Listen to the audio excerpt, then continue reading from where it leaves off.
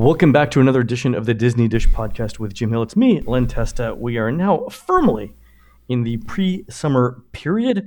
When I think of summer, I think of going to the beach, hot dogs, and suntans. I also think of one Mr. Jim Hill. Jim, how's it going? I'm not a big fan of the beach. There's an old Louis Anderson joke about how when you lie down, people swarm you and try to push you back into the surf. Get water in his gills. Get water in his gills. He's dying. Get him back in the water. Not as much fun for me. As a computer programmer, I instinctively avoid the sun and all things outdoors. So it's not really my thing either. But it's fine. It's good to get out into the sunlight, I guess. That's as much enthusiasm for summer as I can imagine. Let's move on to something that I enjoy talking about, Jim, and that's new hotels at Disney World. So Disney has filed initial construction permits, whether it be water district plans or initial boring permits for two interesting projects. One of them is this thing called Project 89 over at Fort Wilderness. What's your take on this, Jim? We have seen the plan for the Fort Wilderness DVC for a number of years now. There's actually a video that shows the time-lapse of the proposed construction, so this isn't a secret. It's on the internet. No, that's it exactly. So the fact that once again, this is bubbling up isn't all that surprising, given that from the moment they run an earth mover in there, it's at least 18 months to 2 years before they can get a guest into this thing. Oh, easy, 2 or 3, yeah. So I think if they started now, they're really looking at getting something done by the 50th anniversary. And I think what they're looking for here is they want to be able to accommodate as many guests as possible. They're looking to set attendance records. They're looking to set revenue records for the 50th anniversary, and they need more people to stay on site. I think that's what the play is here. And I get that, but I have this thing called a memory. I remember what happened post 9/11, where suddenly Disney had all of this inventory they couldn't fill. It concerns me to see this sort of aggressive building program when you think about, how many hotel rooms are already on property, Len? 30,000, but that's actually a small percentage of the number of hotel rooms in Orlando, which is several hundred thousand. I know, but what's the old cliche that you don't build your church for Easter Sunday? I get for the 50th anniversary, the entire world is going to want to come back to Orlando, but what do you do in 2022? Disney can't go wrong with the DVC. And that's, right. Again, with the Fort Wilderness, that's my understanding. I keep running into people at the resort who are talking about, for example, the convention center at the Contemporary and how that it's really too small. Oh, yeah. The Contemporary itself is a lovely building. The convention space looks like it was built 40 years ago. Between what people expect with a convention these days and the amenities and the fact that it's a miserable place to park and get in and out of. Yeah. It's a single lane road to get there. If you're going to the Contemporary, you go under that water bridge. You're not going to fit 10,000 guests from off-site there. It's just not large enough. If you look at what the Rosen is doing for conventions, that's a modern convention facility. The Contemporary isn't that big, and I don't think it plays to the same kinds of conventions. It could never host anything that big. But to your point, if they wanted to expand their convention business, they would need to also expand the Contemporary space.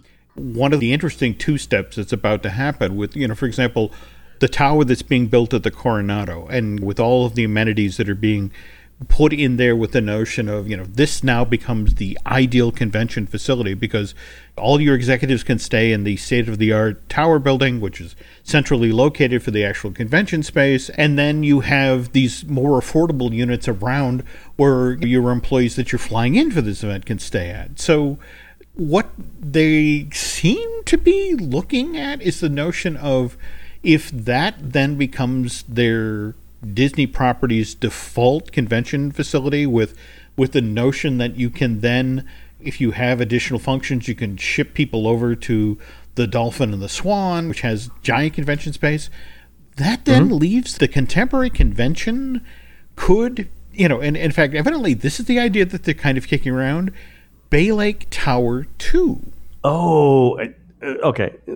That makes way more sense than remodeling the convention center. In terms of revenue per square foot, they would get far more out of a DVC space on that prime piece of real estate than they ever would from convention space. And I think the convention space is mostly unoccupied most of the time, right? Yeah. So with the clock ticking for 2021, and my understanding is that they have to look at the calendar and how far out in advance they have booked this convention space, whether it's for weddings or that sort of thing.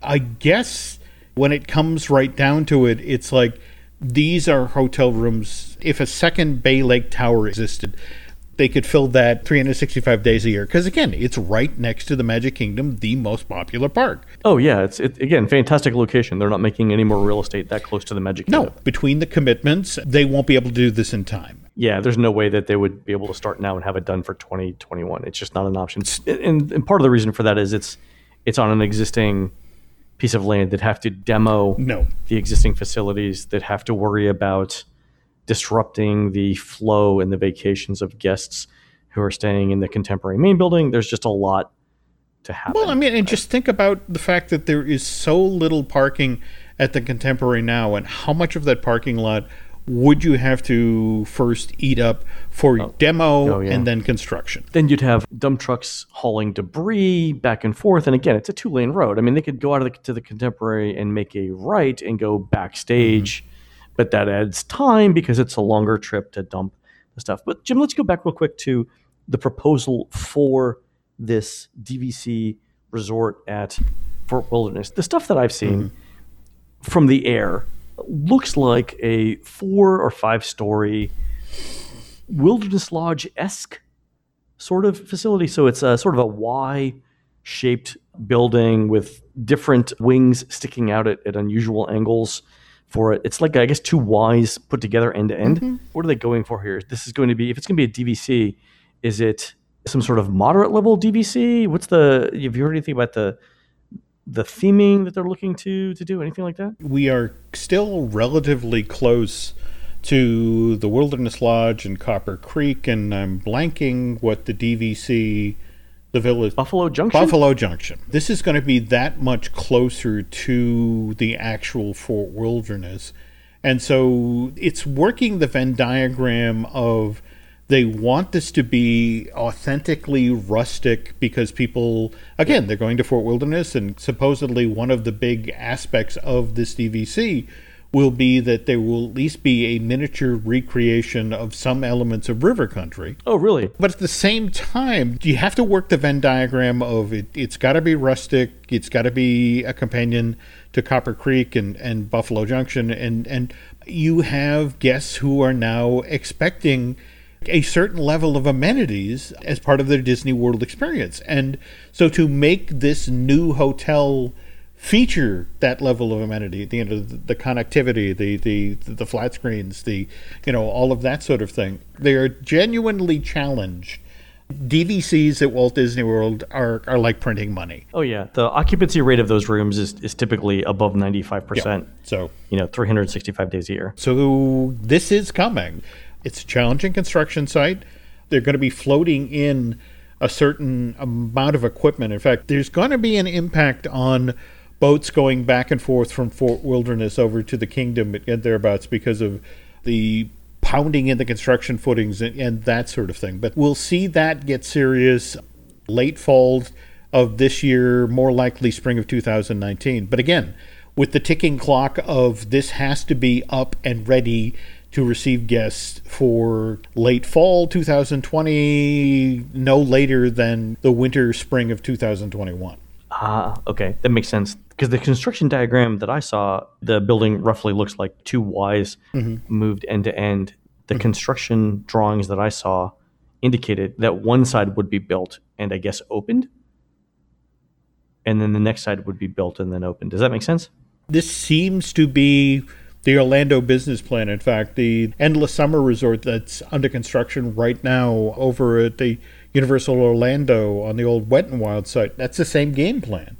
Getting one side of the complex open, and then phase 2 is phase 2A and phase 2B, getting the second bigger unit up and running. I mean, again, this is all about trying to meet the need.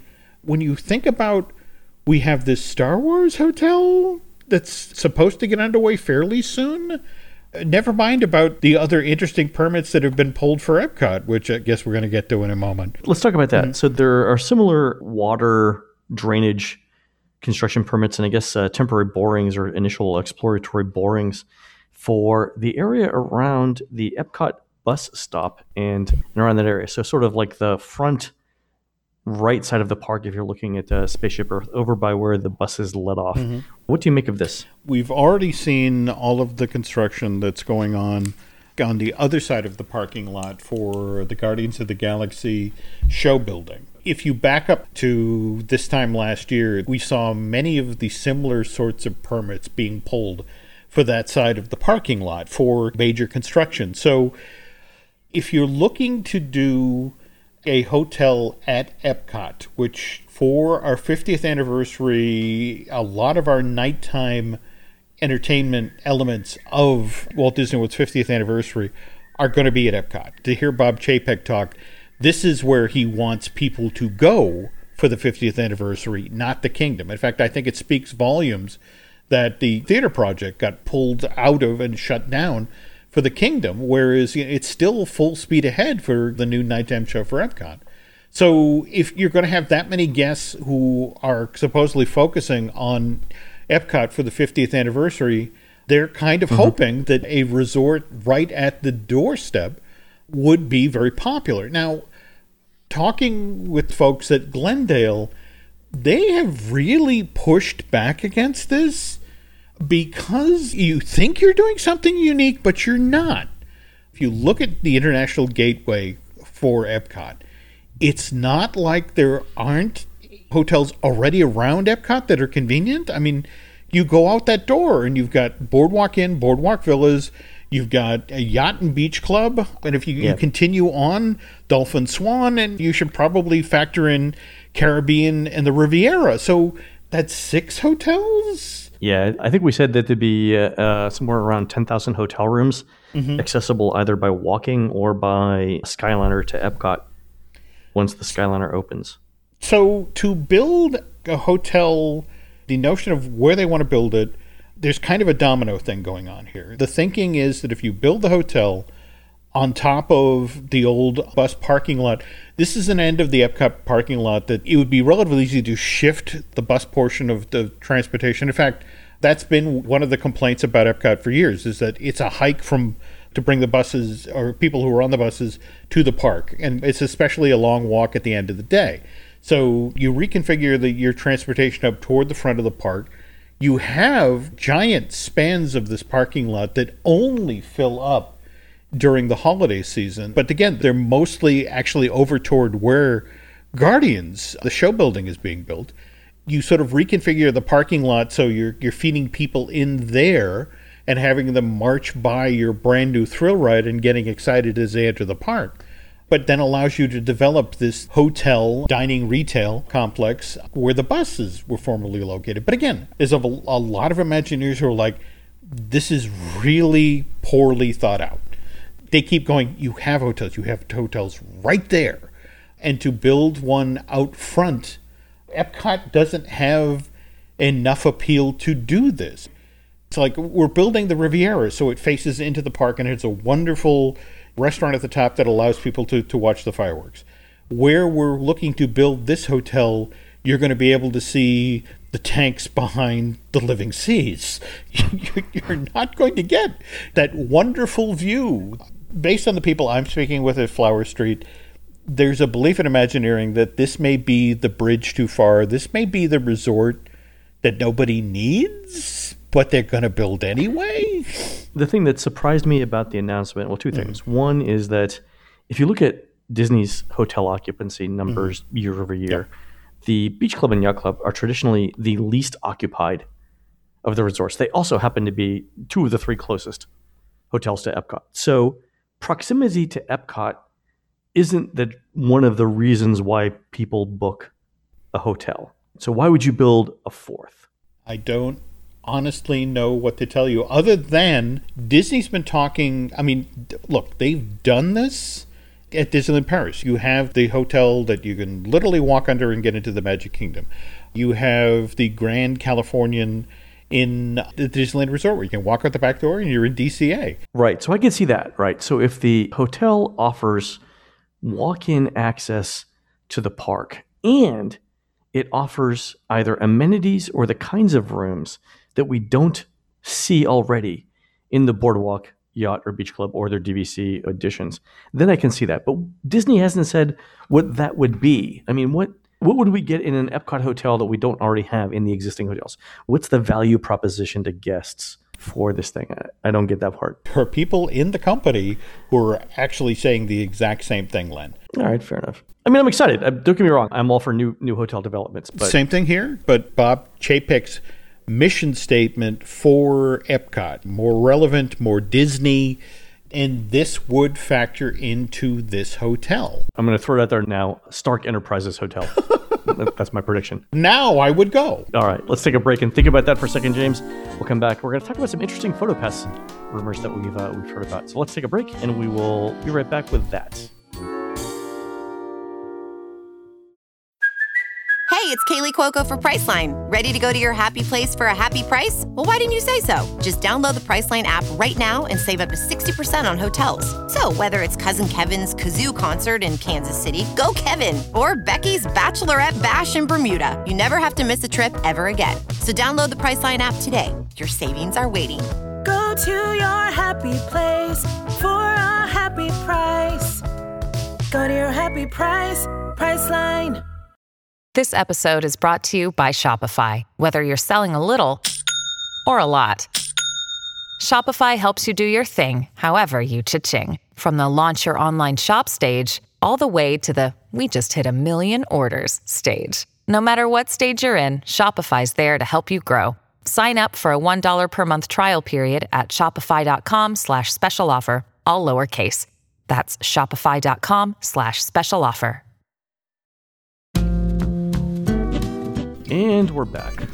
All right, Jim, so a couple episodes ago, we had talked about some interesting computer science papers that we had read from Disney Research. And these involved how Disney was going to manage stories and dialogue, possibly for Galaxy's Edge. So gameplay around Galaxy's Edge and how they were going to teach computers to talk as if they were Star Wars characters.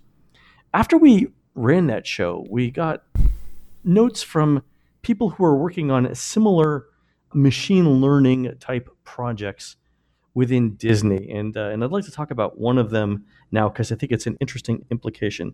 You're familiar with the Disney's PhotoPass system, That Jim? I am. So you go to a ride or you go to a character greeting and there's a photographer there who will take your picture with the characters or something that'll automatically take your picture while you're on the ride. So typically you walk up to a greeter.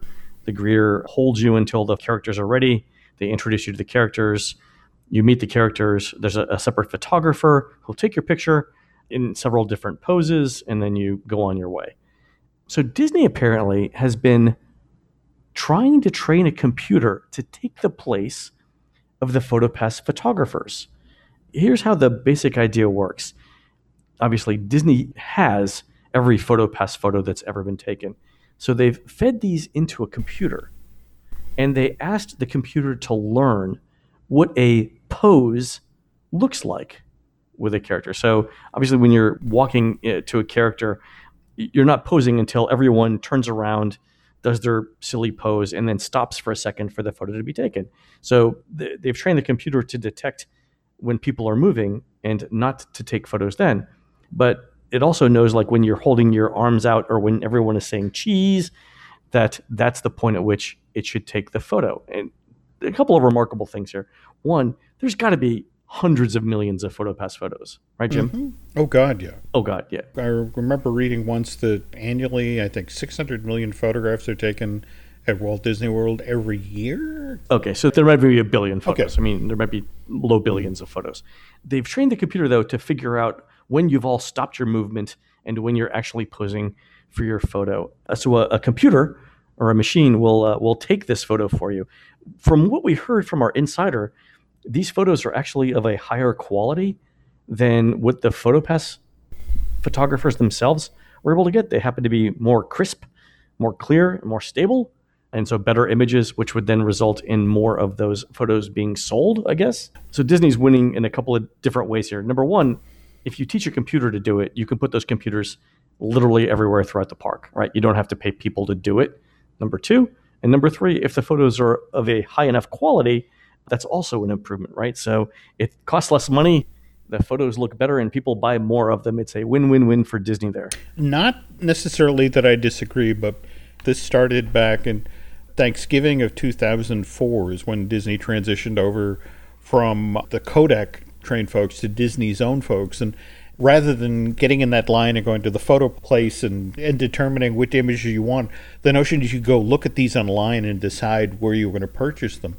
There's at least one instance here where I don't know is the computer-based system is going to work. And that's when you enter the park and you encounter the PhotoPass person who's there to do the icon photo. Oh, right. When you're on Main Street and in the distance is Cinderella Castle. Or the Tree of Life or the Chinese Theater. I mean, That one, you're still going to need a human being involved with. Now, with the character-based moments that they're talking about here, right now there's a head count of 3 per room. 2 or 3 people per room, yeah. You have the greeter, grabs the family, holds them while the group in front of you is getting their photo taken. And then when they transition out, they literally introduce you to the character, get you set up, and the photographer steps in. So you have the greeter, the photographer, and then you have the person who's handling the exit and make sure that you have all the information. And well, not only the information, but both the greeter and the post-greeting person make sure that your camera is ready to begin with. And that you've put down your backpack so you don't hit the characters with your backpacks. And then you pick up all of that stuff when you're done, too. When they do their job, they're not just taking the one photo of you standing with the character. There's actually 5 separate images that Disney has trained them it's to a number get. Of photos, yeah. The character throwing open his arms, greeting thing, and the initial interaction, the final pose, and then there's a goodbye. And all of these images are then sent off to there's a human being who then reviews all of these photos that are taken, looking for stray, obscene gestures or inappropriate poses or that sort of thing before they then are available on the official PhotoPass website. That's the thing of this new machine learning, this artificial intelligence, that the computer-driven photography isn't just looking for the pose, it's looking also for those storytelling moments, the arrival, the interaction, the goodbye. The notion that one of the things of this machine learning was they reviewed all of the photos that have ever been sold at the Walt Disney World Resort and basically learned the poses that sell. Oh, right. That was the fascinating thing. Like what they were able to not only look at the photos, but because they controlled the transaction, able to look at the ones that people bought. So they could have the computer prompt you to, in addition to whatever pose you do first, to try different other poses because they know that those poses sell better. When I say it that way, Jim, it sounds a little creepy. It does. but I get it. I understand it, right? Here's the thing, right? If a computer suggests to you a pose that it thinks you are more likely to buy, and you like it enough that you actually buy it, is that coercion or is that just a good recommendation?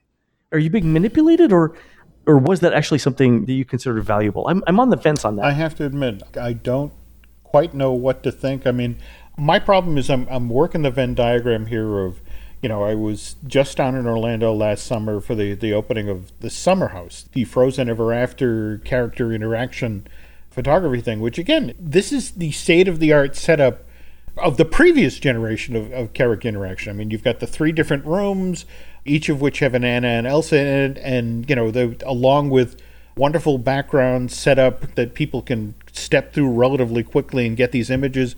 But it also has a lighting package that makes you, the guest, look great, in addition to the characters. In the old TV series, when they had aging stars, they would use like a softer focus lens on the aging stars, so it didn't show the wrinkles. It's the equivalent of that, right? The joke is, to make some stars look good, it had to shoot through burlap. The fact that they have just done the most recent generation of these things. How far out are we from Fairy Tale Hall at New Fantasyland? And the notion of they're going to have to go back and redo all of these. I'm both fascinated and kind of horrified. Really looking forward to what happens next here. And we're just going to keep a greeter? There's going to be one human being and the characters? Yeah, I think the implementation of it, like almost every technology, the implementation is going to be the key. But if they can produce better photos and photos that people like more using the technology, I think it's an interesting application of that. So, Jim, why don't we wrap up this show here? I will tease our listeners with this.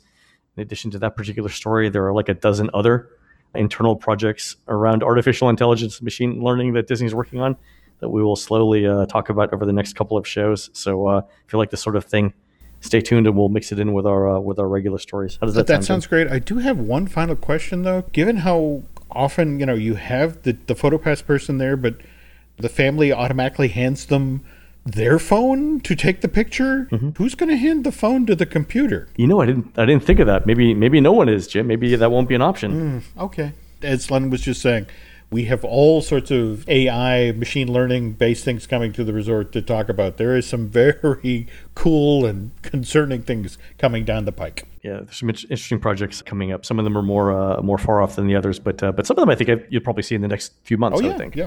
We'll talk about them in upcoming shows. All right, folks, you've been listening to the Disney Dish podcast with Jim Hill. We are produced fabulously, as always, by Aaron Adams. Please go into iTunes or Stitcher or stare into the abyss of your local camera focus lens and tell us what you'd like to hear next on this show. For Jim, this is Len.